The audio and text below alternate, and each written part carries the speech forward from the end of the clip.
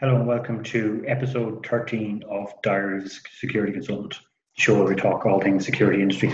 This week, following on from last week, similar format, we're going to use this Zoom presentation again, where I'm going to put some slides up, and it's about I suppose an up and coming topic, which we're going to see more and more over the last couple of weeks, or next couple of weeks, or months probably, which is temperature checks and thermal imaging checks, which seems to be part of the new role of security in a lot of businesses. So I've been looking at this from a couple of points of view. Firstly, I've been working with a number of businesses on this, on their business continuity or back to work plans, and these checks or scans are forming a very important part of those plans. So I've been kind of integrating those with the security systems that they have in place, and then as well as that, we've probably had about 8 to 10 questions coming in to the page and to the website in relation to training. Do they have to be trained? Do you have to be a qualified doctor or medically trained to do them? How they work? What am I supposed to do if somebody reacts? Things like that. I do think they're being slightly overhyped out there in the media, particularly by the companies that are providing them. I've seen a lot over the last couple of weeks of CCTV manufacturers and technology manufacturers putting these out here as though artificial intelligence algorithms will solve all of your problems. You put these X amount of thousands euros investment in, you put them in, and that solves your problem. We'll take a temperature check, we'll identify anyone who potentially has it. There's lots of problems with that approach that we'll talk about, but I'm not against them. They can be a very, very good and valid tool, I suppose, in the next couple of months, I suppose, battle or fight against the COVID-19 virus. So that's what I'll talk about for the next couple of minutes. I don't know how long this is going to go, probably shorter than last week's one, which was Ace Going, which is so far being our most watched video on the channel. It's been very well received, so we'll stick with this format. So the first thing that I wanted to talk about was, again, like I said last week with Ace Going, screening, testing, temperature reading is a tool, not a solution. It doesn't provide a solution to your problem. It provides you with a tool that enables you to solve your problem. The problem solving still has to happen by the person, the human being on the ground. This is just one more tool that you can add to the arsenal that supports that problem solving or that overall security or safety. What I've seen in the last couple of weeks, I suppose, is a lot of companies, manufacturers providing it as a tool. And essentially what that is for me is what's called a solution first approach, which I think never works. So with a solution first approach, what happens is somebody comes up with a solution and tries to merge the solution with the problem. So we have this thermal imaging thing. We want to find a use for it, or we have this artificial intelligence or algorithm, and then we have this problem, and we immediately try to overlay the solution on the problem and make the problem fit the solution. When in reality, what should happen is a risk-based approach. So it's a problem-solving approach. So what you're essentially looking to do is that you identify what your problem is and you synergize the solution with the problem as part of a total fit. So essentially what we're not looking to do is have a solution and try to force it upon the problem. We're trying to look at our problem and come up with a variety of solutions that would build around it in order to make a total solution to the problem. Now, that's probably a bit of a fallacy in itself, in that there is not going to be a total solution to this problem. Like with any risk, we can make a workplace reasonably safe from this virus or the illness that's associated with it. We cannot make it safe. What we're seeing over the last couple of weeks or months, I think, is a shocking amount of security theatre. We're going to bring these things in. It's going to make people feel warm and fuzzy, but its actual use in the workplace is going to be quite limited. What we're looking to do is an actual risk-based approach to this issue, which will provide control measures based on the actual risks and reduce those risks to a manageable level. And that's essentially all we're going to get to for the next while, is reducing them to a level that we're happy with and that we can manage over a prolonged period of time. Because I don't see this, from all the intelligence and the data that I'm seeing, I don't see this issue going away over the next couple of weeks or months. It is going to have to be managed in the medium term. And thermal scanning and temperature readings are certainly a part of that, but they're not their overall solution.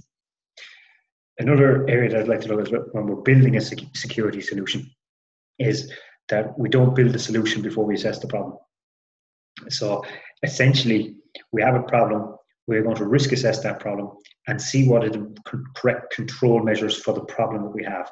Now, that is very much context-based. The control measures that will be brought in have to be based within the context of the organisation, the security culture of the organisation, the resources of the organisation, and how safe or unsafe the organisation is as a whole.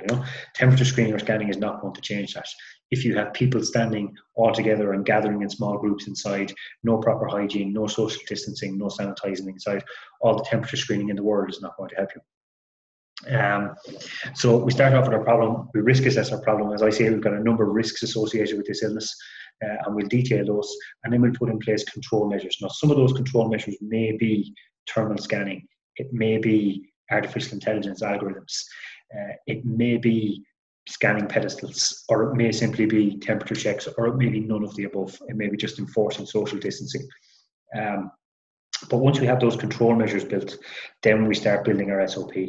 And these pieces of technology, while they are fantastic, the technology itself is unbelievable. What it can do, read it to 0.1 of a degree of body temperature. They are nothing without the operating procedures for the people built around them. I was working with a hotel when this all started, and they were after investing heavily in this technology. I said, it's fine, you've put these cameras in, but one, who's monitoring them? And two, what do you want them to do if there's an activation? And they hadn't thought of that. They just put the cameras in. It's giving peace of mind to the customers. They put a sign up that said this thermal image is taking your temperature. But aside from that, it's security theatre. There's nothing to go along with it. Next thing to look at then is the equipment. The equipment, is it bought and procured to standard? Is it good equipment or is it faulty equipment? How do we calibrate that equipment? How do we maintain that equipment? Because this is not going away in a week, like we said. Providing your staff, whether it be security or others, with the correct training for that equipment and training for what you want them to do should something happen. And then obviously the pros and cons of actually measuring and managing the metrics that you have associated with that equipment. There is no point in saying we have this fantastic equipment, giving us all this data if we're not going to do anything with the data. So we'll take a look at each of those, I suppose, in turn. So the way is the problem that a lot of businesses are going to have is that when we open up even slightly again, the illness, the virus and its associated illness, is going to be in the community to a certain extent. Whether that's small or large will depend a lot on how the restrictions are lifted, how quickly, and how people in society behave. But the idea, I suppose, with these checks or security checks is to stop the transmission of the virus within your client's premises and within your own workforce and your client's workforce. If it's in community, if it's in society, we can't do a lot about that, but we can control what comes into our premises, and that's the initial problem. So some of the other stuff around that we should be looking at, I suppose, is continuing to reduce non-essential people coming into employment areas, signage, sanitation, PPE, and enforcing social distancing rules, I suppose, and then supplementing that with the technology that we have available to us. So some of the risks that are generated once it starts to open up even a little bit again, well, you've got employees coming back who may be asymptomatic and not showing symptoms, maybe symptomatic and not aware of what they have, or may have had the illness pass through them, but it's not completely gone. So you may have employee to employee transmission that you're looking to reduce. Now that can only be done by social distancing, but by helping, I suppose, to identify those employees early at the entry point, I suppose there's an advantage in the screening and the temperature checking. A limited advantage. There are drawbacks as well to it. I was having a discussion the other day with somebody who thought, well, one, if somebody has a high temperature, the chances are they already have other symptoms as well, so they're going to be reporting as ill. Two, if somebody is asymptomatic, they won't have a temperature anyway.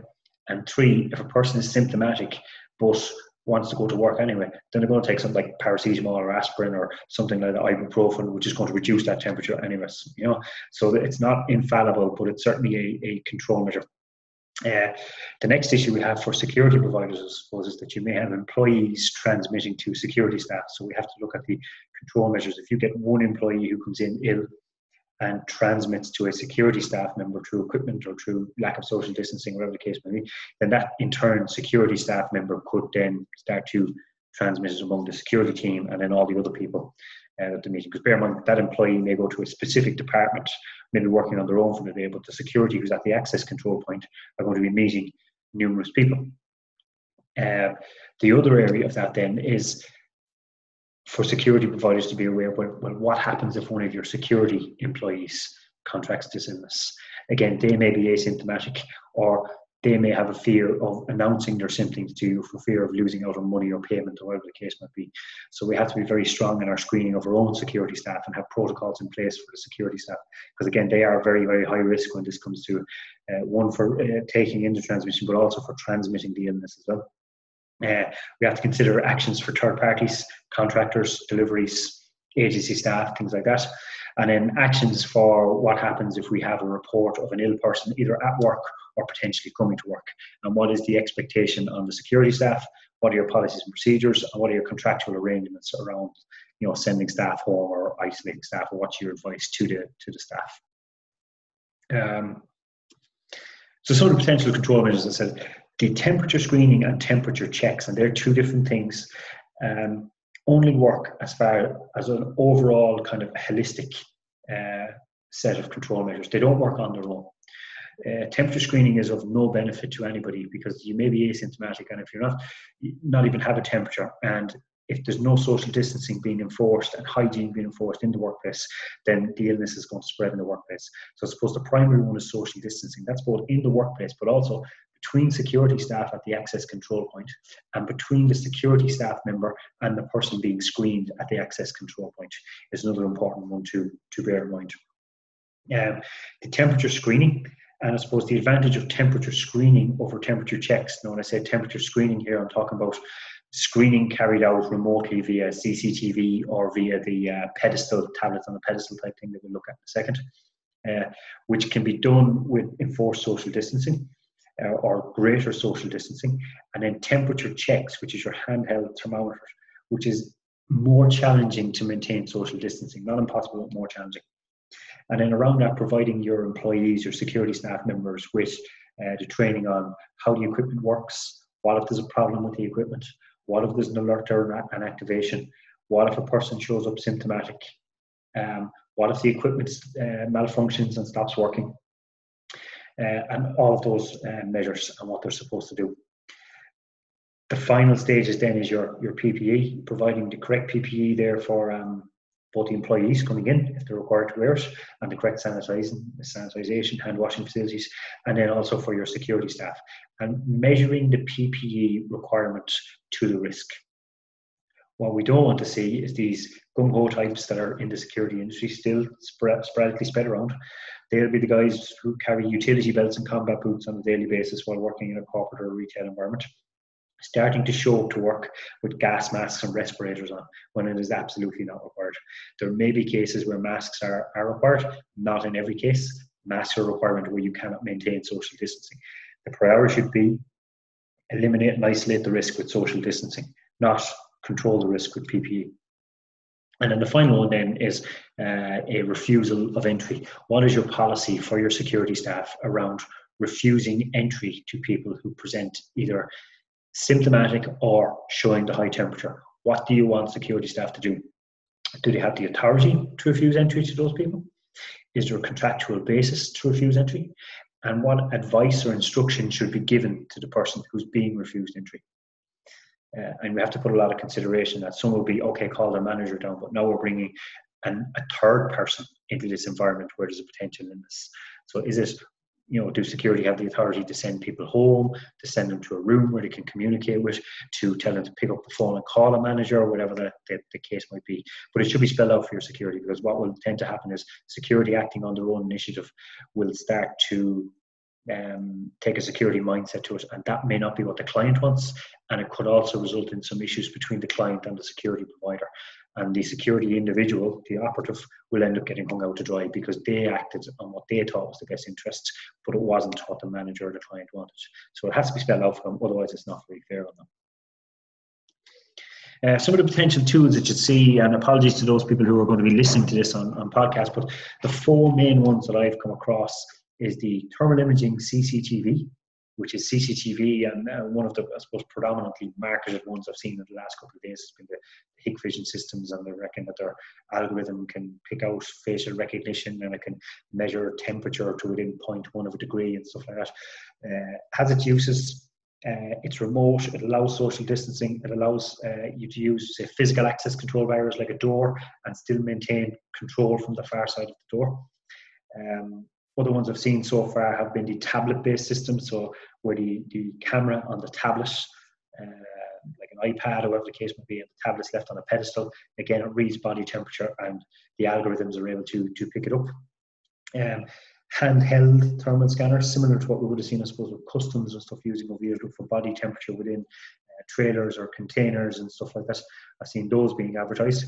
And then finally, then is the old-fashioned, what you would have used on your kid for an ill kid or something like that. So the non-contact thermometers, which you get quite close to the person and it reads a temperature reading from that person.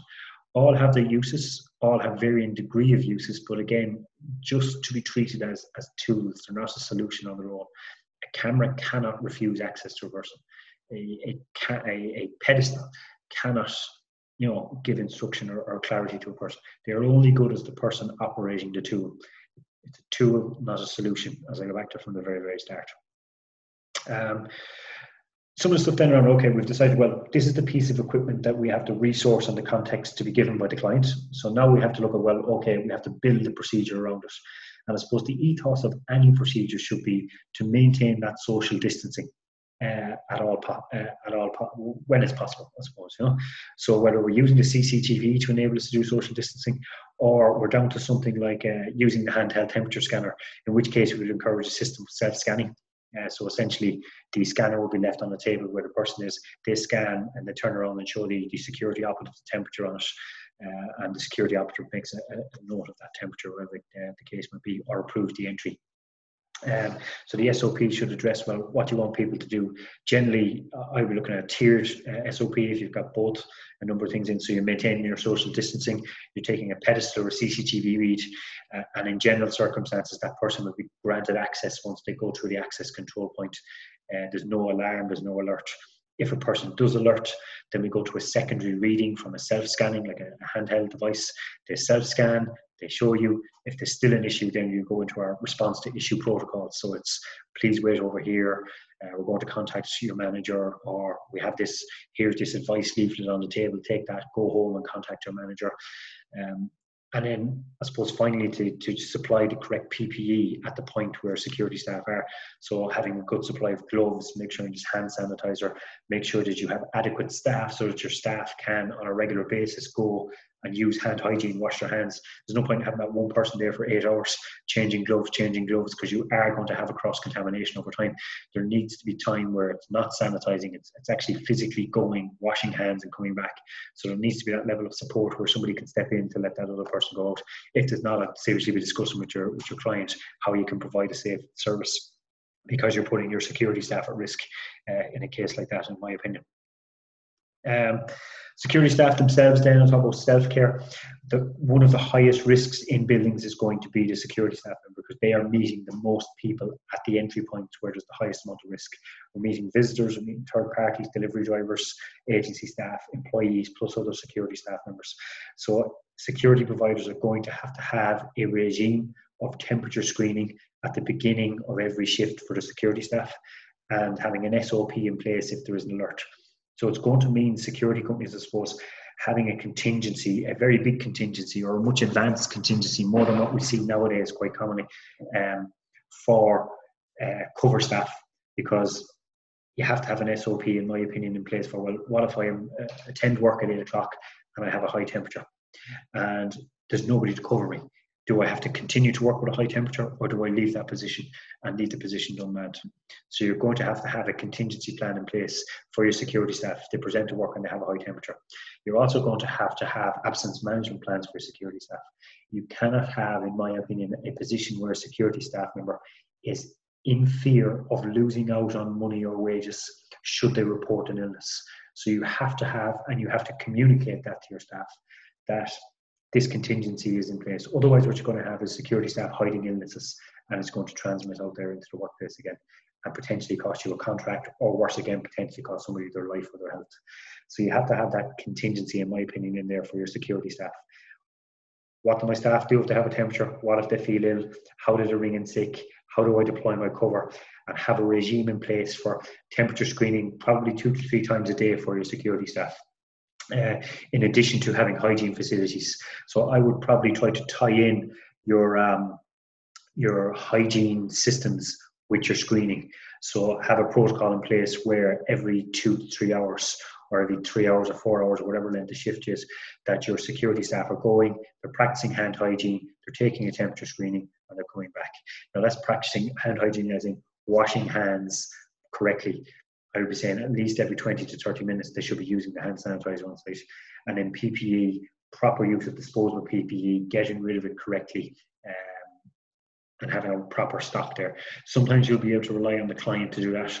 Other times you won't be able to rely on the client to do it. So the provider themselves will have to do it. The final thing I'd like to talk about here, I suppose, is what are you going to do with the data that you have? There is a huge issue here around the data protection here. Because a lot of, I won't say a lot, but some that's come to my attention the last while, they've had clients, employees coming in, and they're asking the employee their name, asking the employee to scan. They're taking down a temperature reading for the employee. The next day that employee comes back, they are then taking another temperature reading against that employee's name, and they're gathering that data. That is medical data, body temperature, medical data. Yeah? Sensitive personal information. How you store and secure that is absolutely essential. If you choose not to store and secure it, it's effectively worthless. There is no point in having built up a database, I suppose, of information that you can track and trace over a period of time, where you might start to see rises in body temperature starting to happen over a prolonged period of time, which means that the illness might be starting to I suppose, grow and become symptomatic in a workplace. So if you don't, you're potentially losing out on a control measure or an identifying pattern, which you can use to manage at an early stage, i.e. get proper medical advice.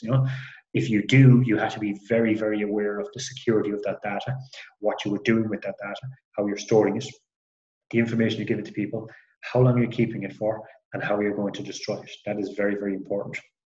That is just the written data there that I've been referring to in relation to the temperature checks. If you are installing a new software processing system, whether it is thermal imaging or a thermal imaging CCTV camera or a tablet, it doesn't matter.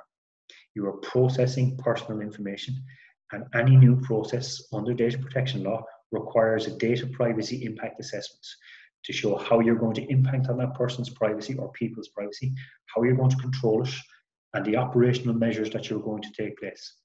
That should be carried out by a competent person, documented, and potentially, depending on your company or organization, run by or cleared by the Data Protection Commissioner. That is vitally important for a couple of reasons. One, if an employee looks for it. Two, if there's an incident. Or three, or disaster scenario, if there's a breach and you lose the sensitive medical data of a vast majority of your employees. So by all means, gather metrics and manage. The automatic systems will do that themselves, but you have to be aware of the risks, the rights, and the responsibilities that go with all those. And I suppose that's the meat and bones of what I wanted to talk about on this week's show.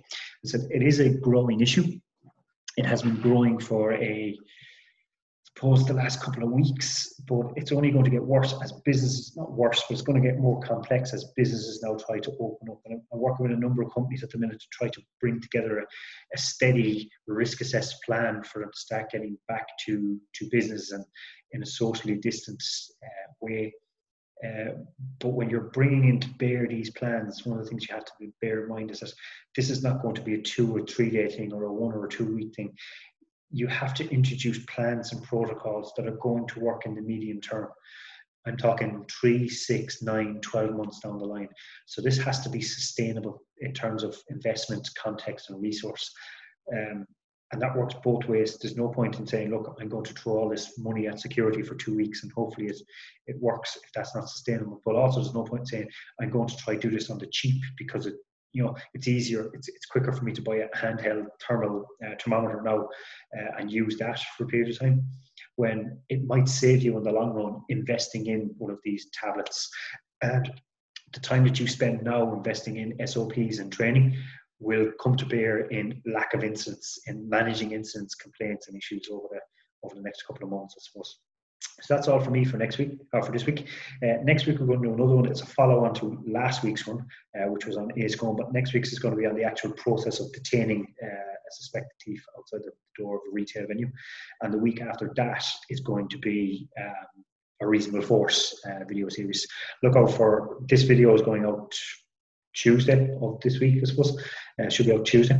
And we'll have an article out on Thursday as well on the name of the article is the minimum is not the standard, on operational standards in the security industry and why minimum standards are not operational standards. Until then, as always, feedback is appreciated. Comments, criticisms, or whatever it might be, you can reach out to us on any of our contact pages. But until next week, thank you very much for listening, and we'll see you all next week.